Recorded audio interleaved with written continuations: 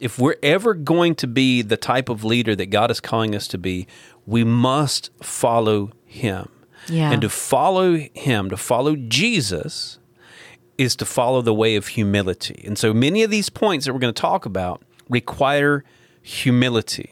I am yours, I am yours, I am yours, send me, Lord. I am yours, I am yours, I am yours. Welcome to the Gospel-Centered Pro-Life Podcast, a podcast designed to equip, encourage, and challenge you in pro-life ministry, and always with a focus on the gospel. Stay tuned.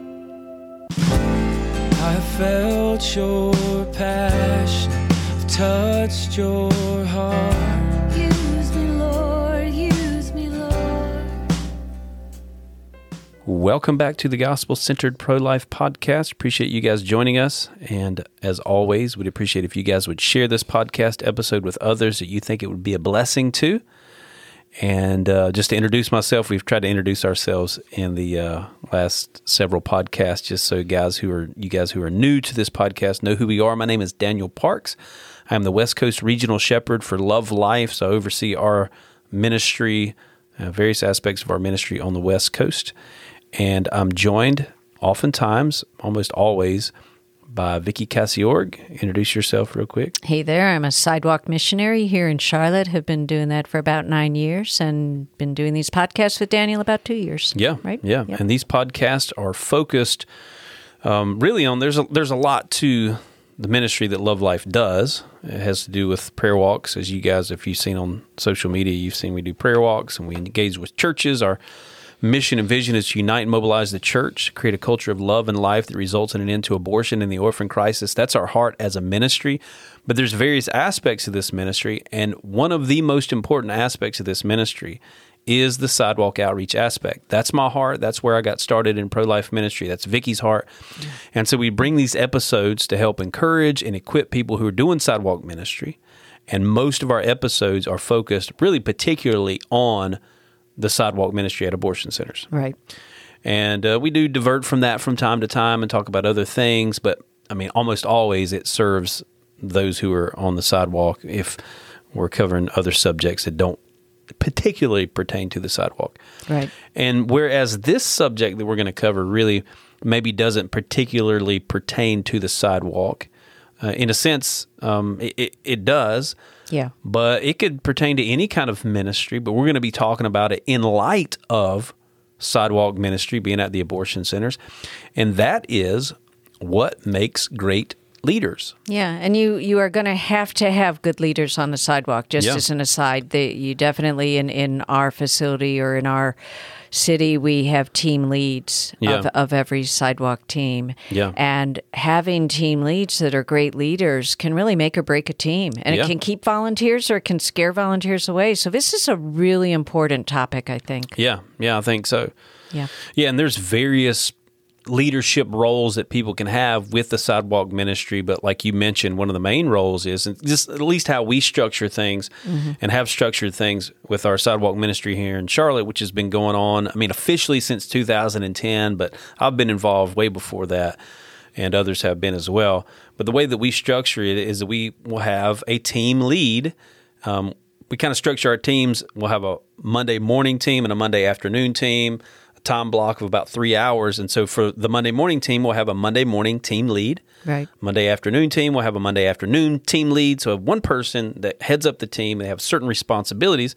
And if you've got good leaders, if you've got good team leads with varying degrees of experience in leadership and varying degrees of giftings and callings, but at the end of the day, if they're good leaders, you can build a good team around good leaders. Right. And I would say, too, there's some other leadership aspects with the sidewalk ministry, some dynamics that are maybe a little different than Charlotte that work out in other cities, where we'll have like one person that sort of oversees the sidewalk ministry at one particular abortion center. That person is raising up those team leads that we talked about. So I won't get too into the nitty-gritty of the structure and all that other stuff, but there are various structures.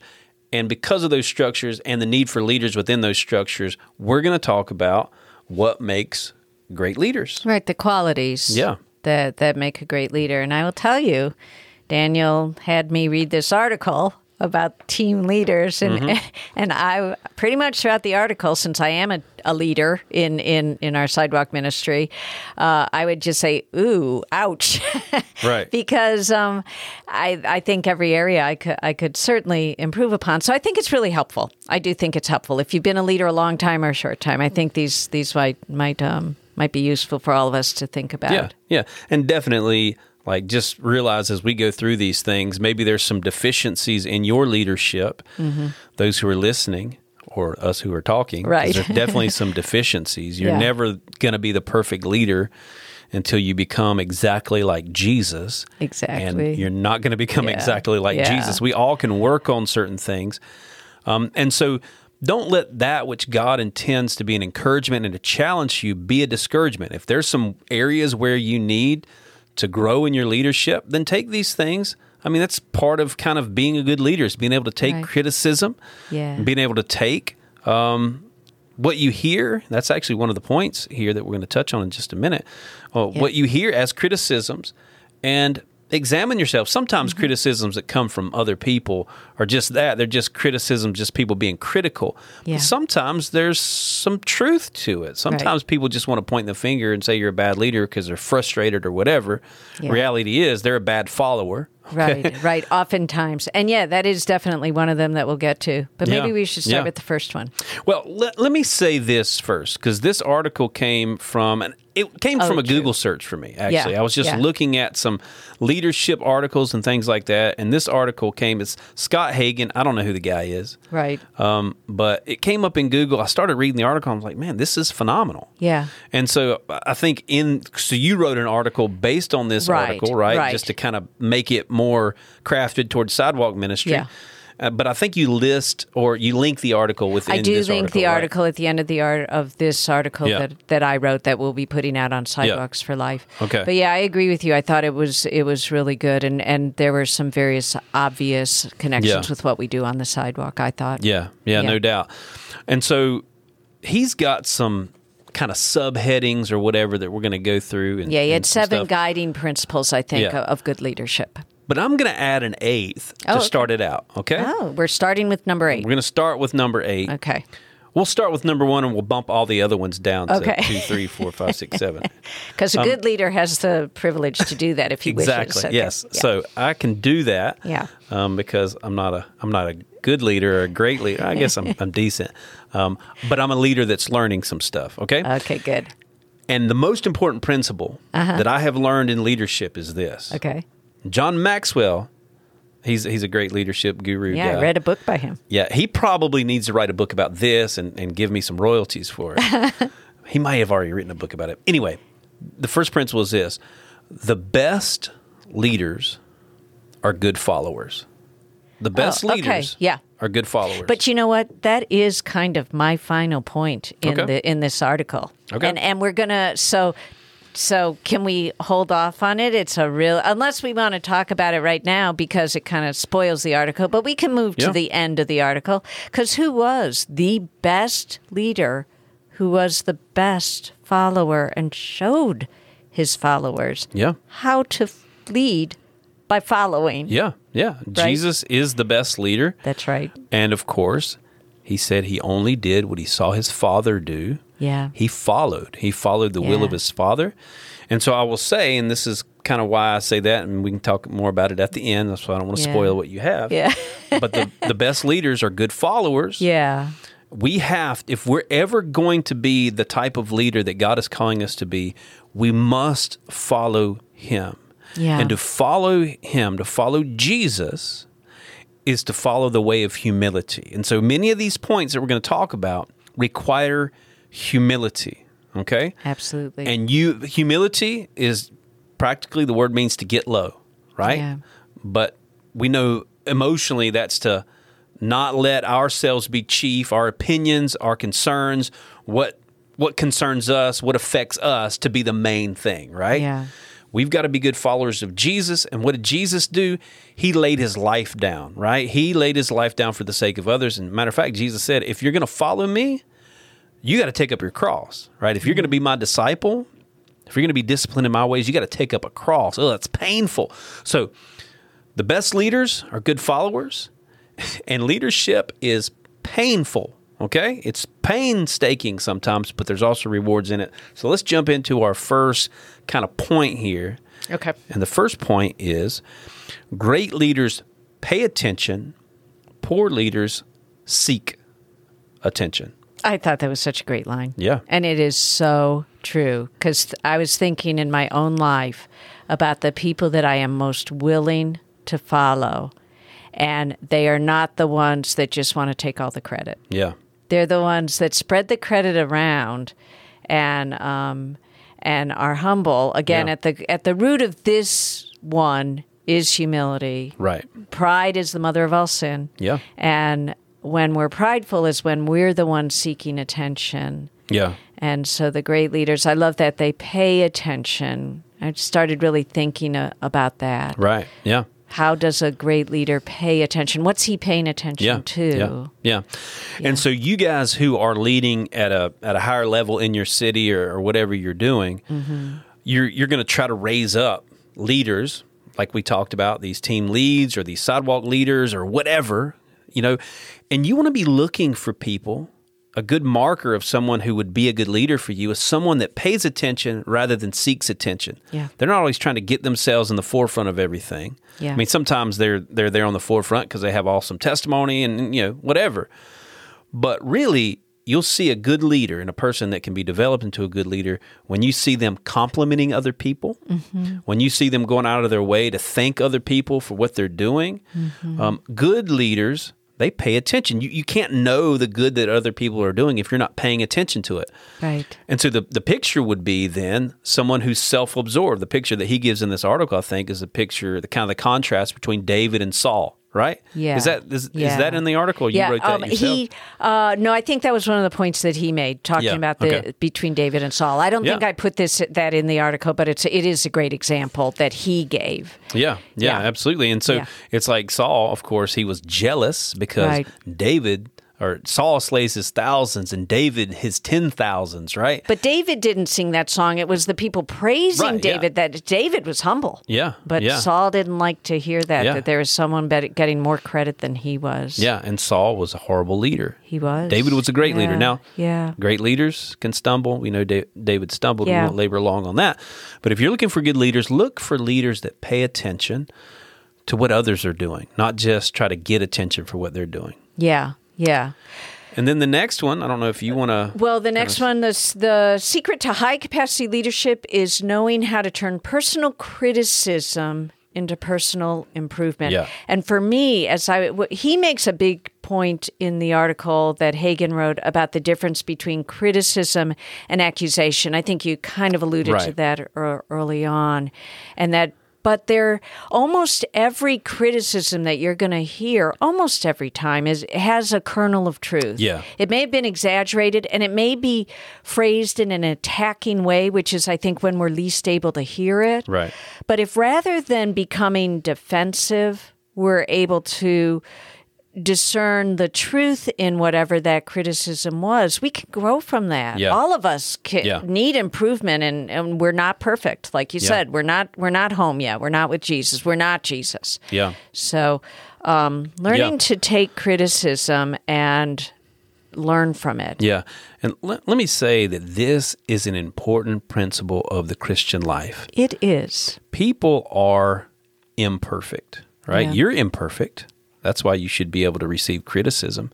People are imperfect who give critiques or criticism. Maybe they're trying their best to give constructive criticism, but it seems like accusation. Right.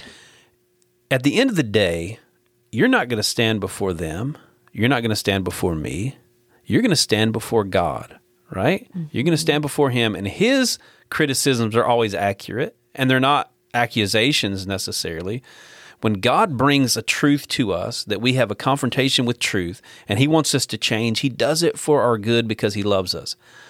But He oftentimes does this thing, bringing criticism, bringing the truth to us. We have a confrontation with truth through other people, through imperfect people. So God may have put it in someone's heart to address you on an issue where you are not doing so well, and they deliver it imperfectly. Yeah. That's why anytime someone brings criticism to you, your attitude has to be one of reception. Like if your attitude when someone brings criticism immediately is one of self-defense and things like that, you've got to check your heart. Just you don't have to respond. Here's the thing. When someone brings a criticism, somebody says, so I need to talk to you about this. I need to talk to you about something. Of course, when that you know that feeling, we all right? cower when we hear those words. Gosh. All right, what is it? What's happening? I have learned by God's grace to have my ear open, and if it's something about me, to take it, I don't have to respond immediately. I can say, let me think about that. Yeah. Let me think about what you're saying. Even maybe write it down if they have a criticism, rather than to defend myself. Because if you are your defender, you got a horrible defender. But if you let the Lord be your defender, so if some of this stuff is criticism that is accurate and some of it's accusation, let God sort through all of that stuff. Let God be the one that sorts through it, because you're not going to be able to sort through it all anyway.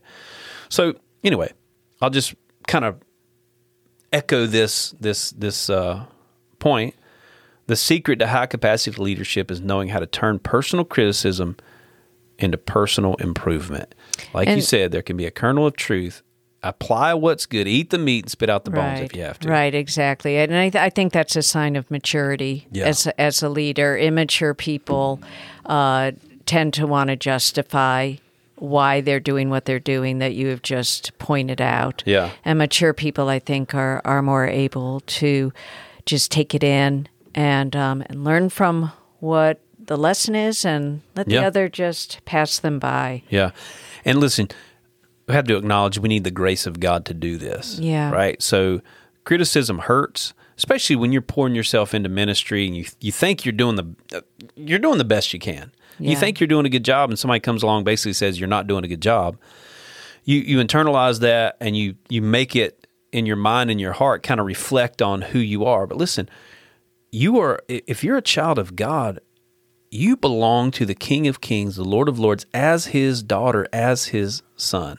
Right. And all the criticisms that can come, nothing can change that, right? If you're in Christ, none of the criticisms change that. The foundation of who you are does not rest in the opinions of others, but it rests in the truth of God's word. So the opinions and criticisms of others can be used by the Lord to strengthen your trust and your resolve in God. So let them do that rather than to shake you from your trust in the Lord. Yeah, yes, that's a really good one. Yeah. The next one that Hagin brought up is it's not what you achieve, it's what you set in motion. Yeah. And for me, as I read that, I was trying to think, okay, exactly what does he mean and how could I apply that to the sidewalk?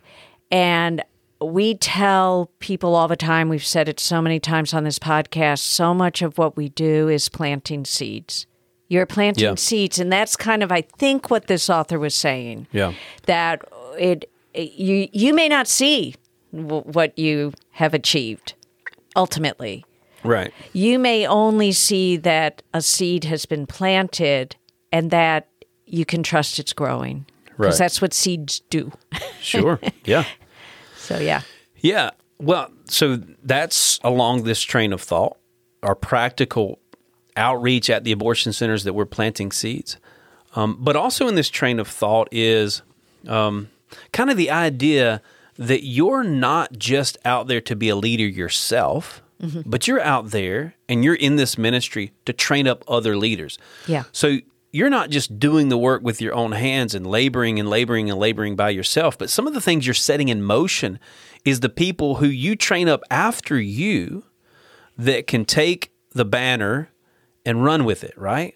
So sometimes there can almost be a sense of jealousy. If you've been involved in a ministry for a long time, and other people, God raises up other people, and God uses you to help raise up other people, and they run farther with it than you do, or they take it maybe to another level than you had. You can almost be jealous. Right. You can almost be jealous. Yeah. But the reality is, like, you're a part of that. Like, you set that in motion. That same dynamic is played out here in Charlotte, where it started out with, with Flip Benham here in Charlotte, plowing the ground in pro-life ministry at the abortion centers.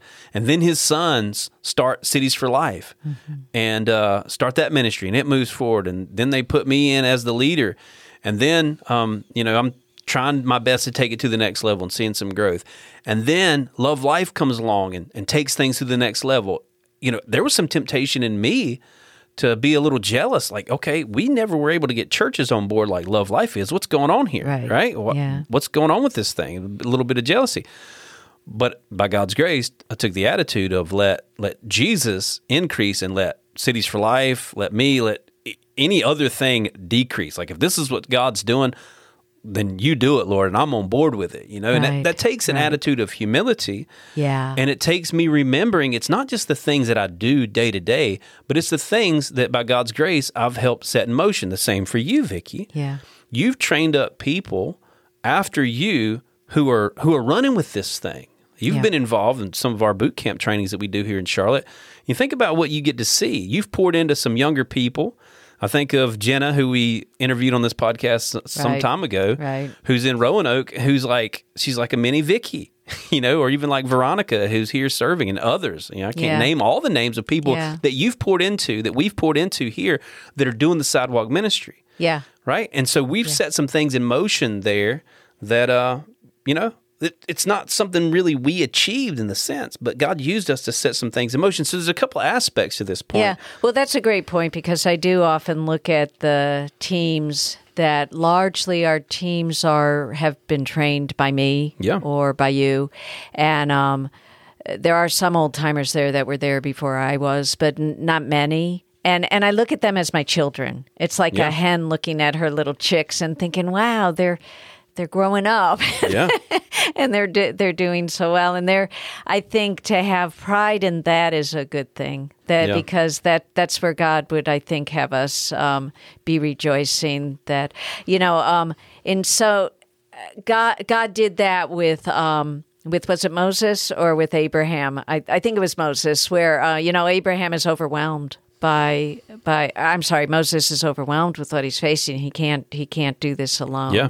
And God raises up other people that his father-in-law Jethro actually told him, hey, you're going to burn yourself out trying to do all this stuff. Exactly. And a lot of sidewalk people with the heart to serve out there, could fall into the trap of burning themselves out because there's not other people to do this thing. Yeah. And so I'll say with this, your time certainly out there on the sidewalk is important. Babies are dying. Somebody needs to be there.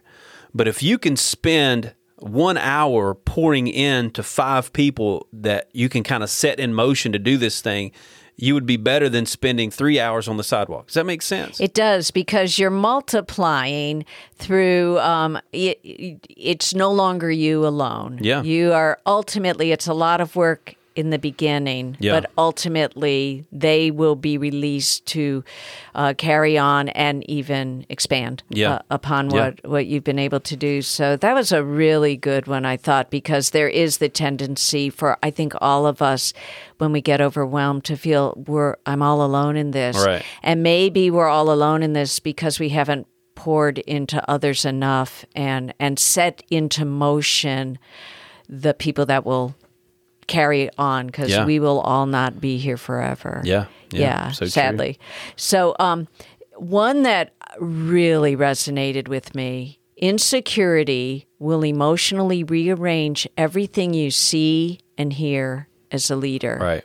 Yeah. And I think that relates very, very much so to some of the things we've already said, like how you take criticism, or how you handle watching others take your banner and run and do better than you. Yeah. But you can really, if you're looking through the eyes of insecurity as a leader, it can be toxic. Yeah. You can look at everyone in the most negative light. And I can remember you saying many times to me, Daniel, assume the best in people. Now, sometimes when you have assumed the best, it's inaccurate. Yeah.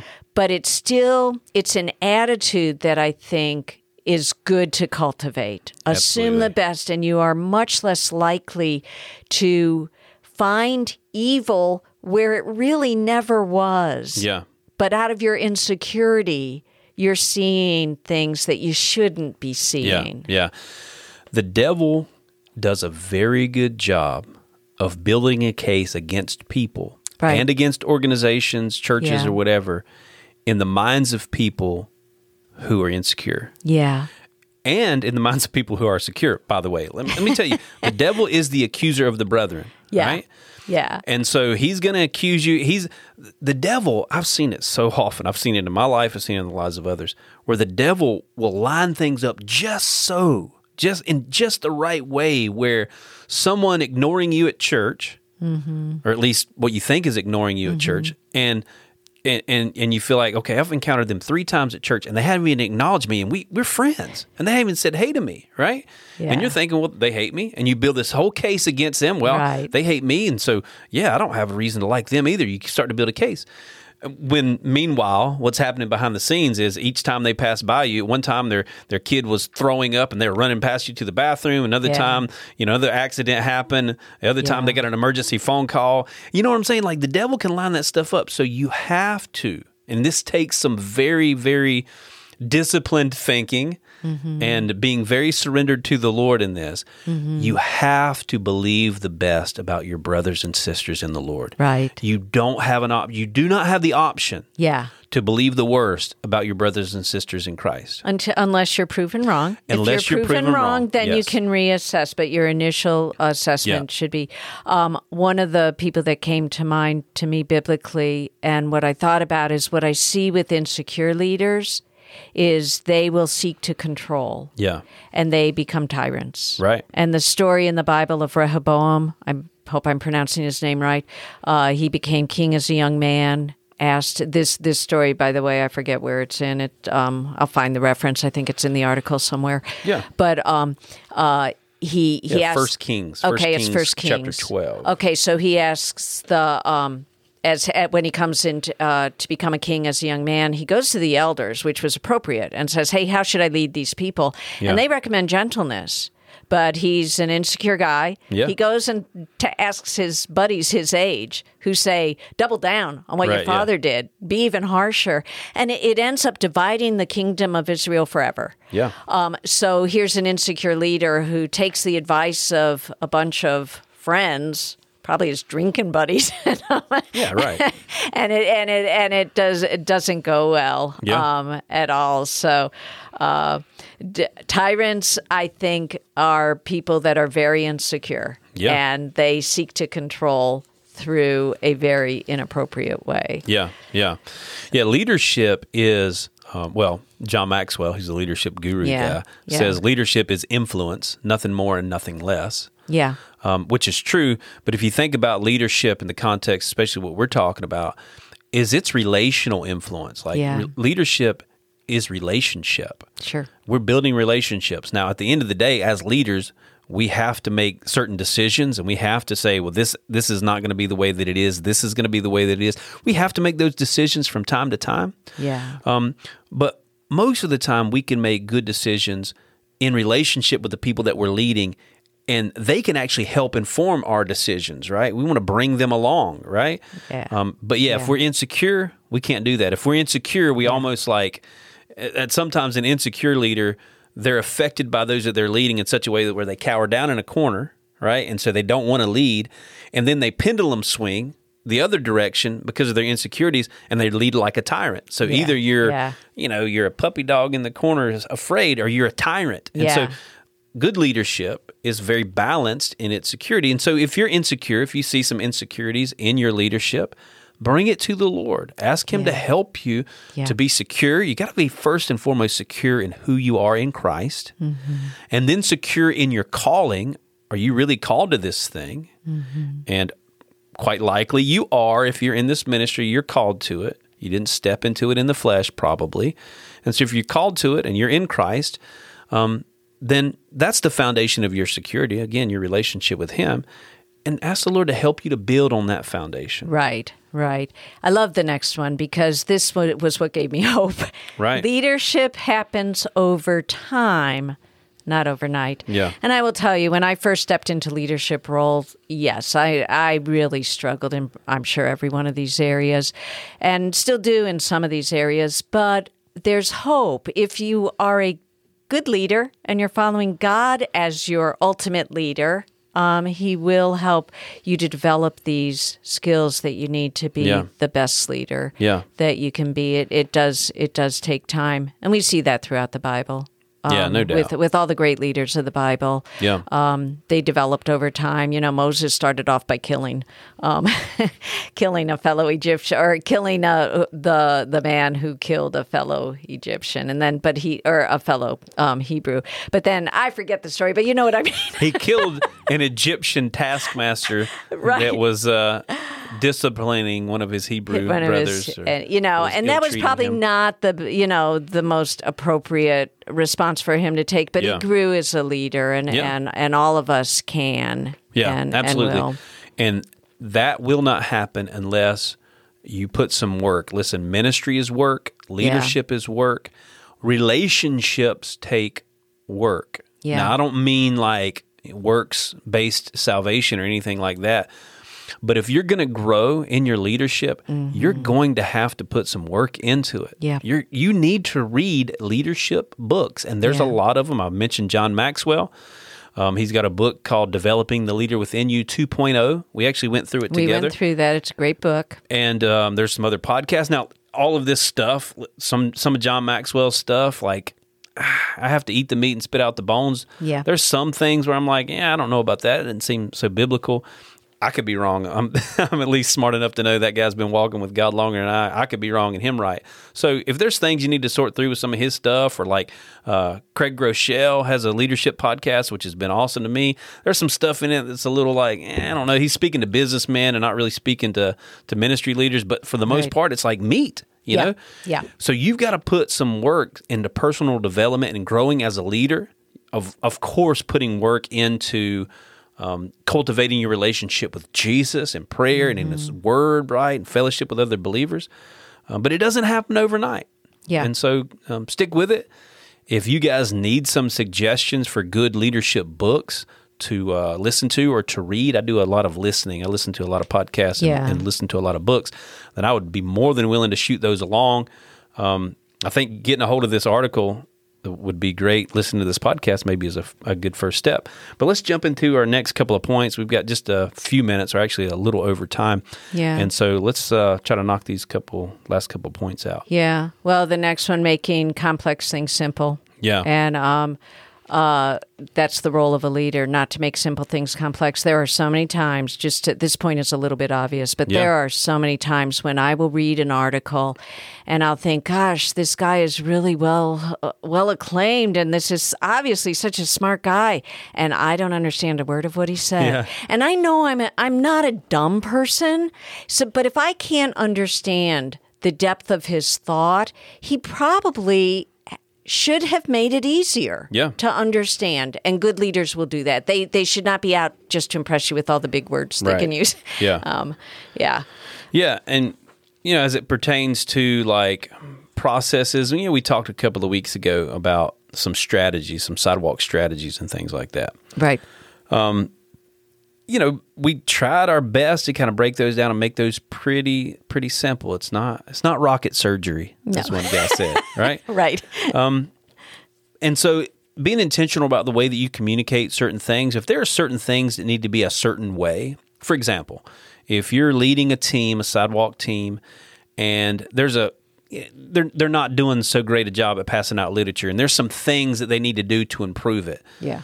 Don't be super complex in what you're saying. Be very simple and to the point, and just say, hey, if you stand here and you look that way and you smile and you wave, it's going to be more effective. Rather than trying to break down the psychology of the whole thing, just make it simple. Yeah. And a way to make complex things simple that I've learned is with analogies. Yeah. Right? Yeah. With analogies. Yeah. There's actually some complexity, believe it or not, to holding signs at an abortion center. Mm-hmm. Do you know that? Mm-hmm. Yes, because I've listened to this podcast. Yes. There's some complexities to it. There's some things that you can do to make it more effective, and there's some good psychological reasons why you do those things. Right. But what I do to help when I'm training people to hold signs is I give them an analogy. Hey, there's these companies like Sweet Frog. Right? Elijah, one of our guys here locally, he actually runs a Sweet Frog, as well as does sidewalk ministry. But we see them, and there's other businesses, mattress companies and stuff, where they literally hire someone to hold a sign out front. Right. Right?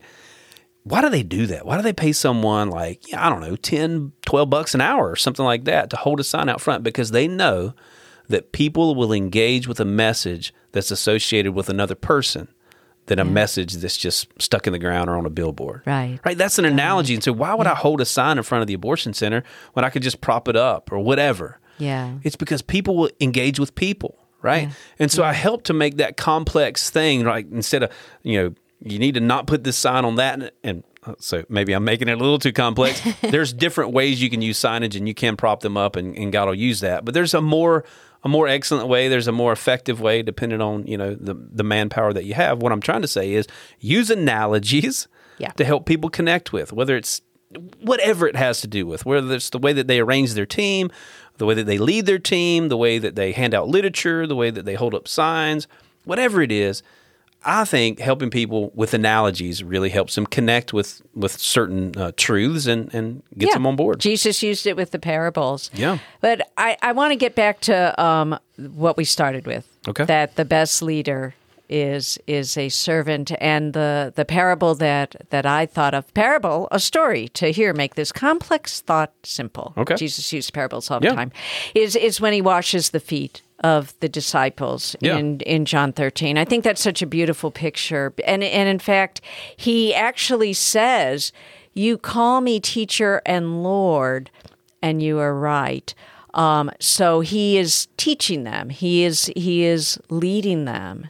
And he teaches and leads them by showing them that if I then, the Lord and the teacher, washed your feet, you also ought to wash one another's feet. So I think he's teaching a very critical point that you raised at the beginning of a true leader gets down and does what he is telling the others to do, and humbles himself and serves in his capacity as leader. So he's our model. Right. And I think that passage, just reading and truly understanding that passage, goes a long way, I think, to helping us to understand what a great leader looks like. Yeah. Everybody wants to be a leader. Yeah. Until they're actually leading. Yeah. And then you realize, leadership is hard. Yeah. I think of James and John. Remember, they asked Jesus, who of us can sit on your right hand and on your left hand? They want the exalted position, because that's what everybody thinks about a leader. Oh, he gets all the glory. Yeah. Right. So they want some leadership. Yeah. They want some influence. And, the reality is, Jesus being the best leader, what does his leadership lead him to? Mm-hmm. To sacrifice, to lay his life down for the sake of others. Yeah. Leadership takes sacrifice. Now, there's rewards in it, there's blessings in it, but it's not all fun and games. The leader really should be the first one there and the last one to leave in a lot of ways. Now, you can raise up people, and I get it. You raise up team leads. You don't want to burn yourself out unnecessarily. Mm-hmm. But especially in the beginning stages of your leadership and sidewalk ministry, you should be the first one there. Right. You should not, as a leader, if there's a certain sidewalk time, let's say 9 o'clock is like we try to get our teams here. Yeah. You should be there before 9 o'clock. Yep. Even if you've got team leads that are heading up that particular day, if they know you're going to be there, you should be there early. Right. You should be there before they get there. Yeah. And you should encourage them. And you're not there before they get there, and you're letting them know, I got here 5 minutes ago, guys. Where you been? No, you're there.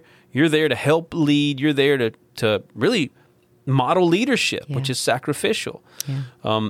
You're not the guy who, when it's so hot outside that you can't bear it, that you decide, well, I'm actually going to take a break from sidewalk ministry today. No, you be intentional and make sure you're out there on the hottest days. Yeah. Because you want to show your teams that you're a sacrificial leader. And you're not doing it just to show them that, but you're doing that so that they understand that this leader, this person who's leading us, is a sacrificial, a Christ-like leader. Now, we're all imperfect in various ways, but ask for the grace of God to do that stuff. Mm-hmm. And be intentional about laying your life down for the sake of those who are under you, and pour into others so that they'll lead and take it further than you ever could. Amen? Amen. All right. Well, guys, we hope this podcast was a blessing to you. We went over a little longer than we wanted to. We try to shoot for 30 minutes on these just so you guys can consume them. But we're lousy leaders. But we're learning. And we're we'll learning. Probably be better next time after this one. Hopefully we'll be better next time. But we hope this was a blessing to you guys. We'd love for you guys to reach out to us. Let us know, maybe some subjects we can cover in the future. Let us know. We've had a few people recently let us know these podcasts were a blessing. That's encouraging to us, just knowing that we're pouring out some stuff. And hopefully we're raising up leaders behind us that can take this thing and run with it. And so certainly you can reach out to us. You can reach me, Daniel, at lovelife.org. You can reach her, Vicky, with a Y, at lovelife.org. We'd love to hear from you. But until next time, God bless. God bless you all. Give me an outlet for love. Give me an outlet for gratitude. I know it will cost me my life, but nothing's too precious since I met you.